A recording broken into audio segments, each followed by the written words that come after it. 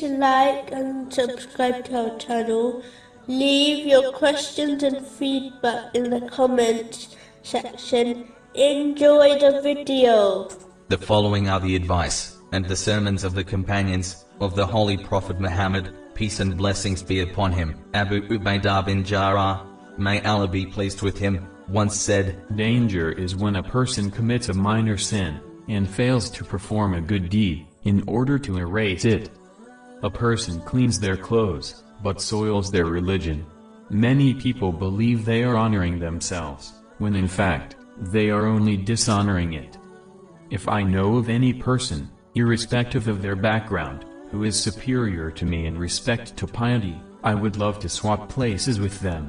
The great companion, Talha ibn Nia, Ubaydullah, may Allah be pleased with him, once said, "Ask a greedy person for financial help. The person who desires to conceal their faults should avoid leaving their house unnecessarily. When a person mingles unnecessarily with people, they only expose themselves to others."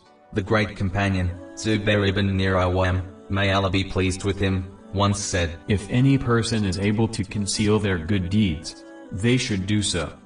The great companion, Abdul Rahman bin Auf, may Allah be pleased with him, once said, "When we were with the Holy Prophet Muhammad, peace and blessings be upon him, we were put through the tests of poverty and difficulty, but we exercised patience.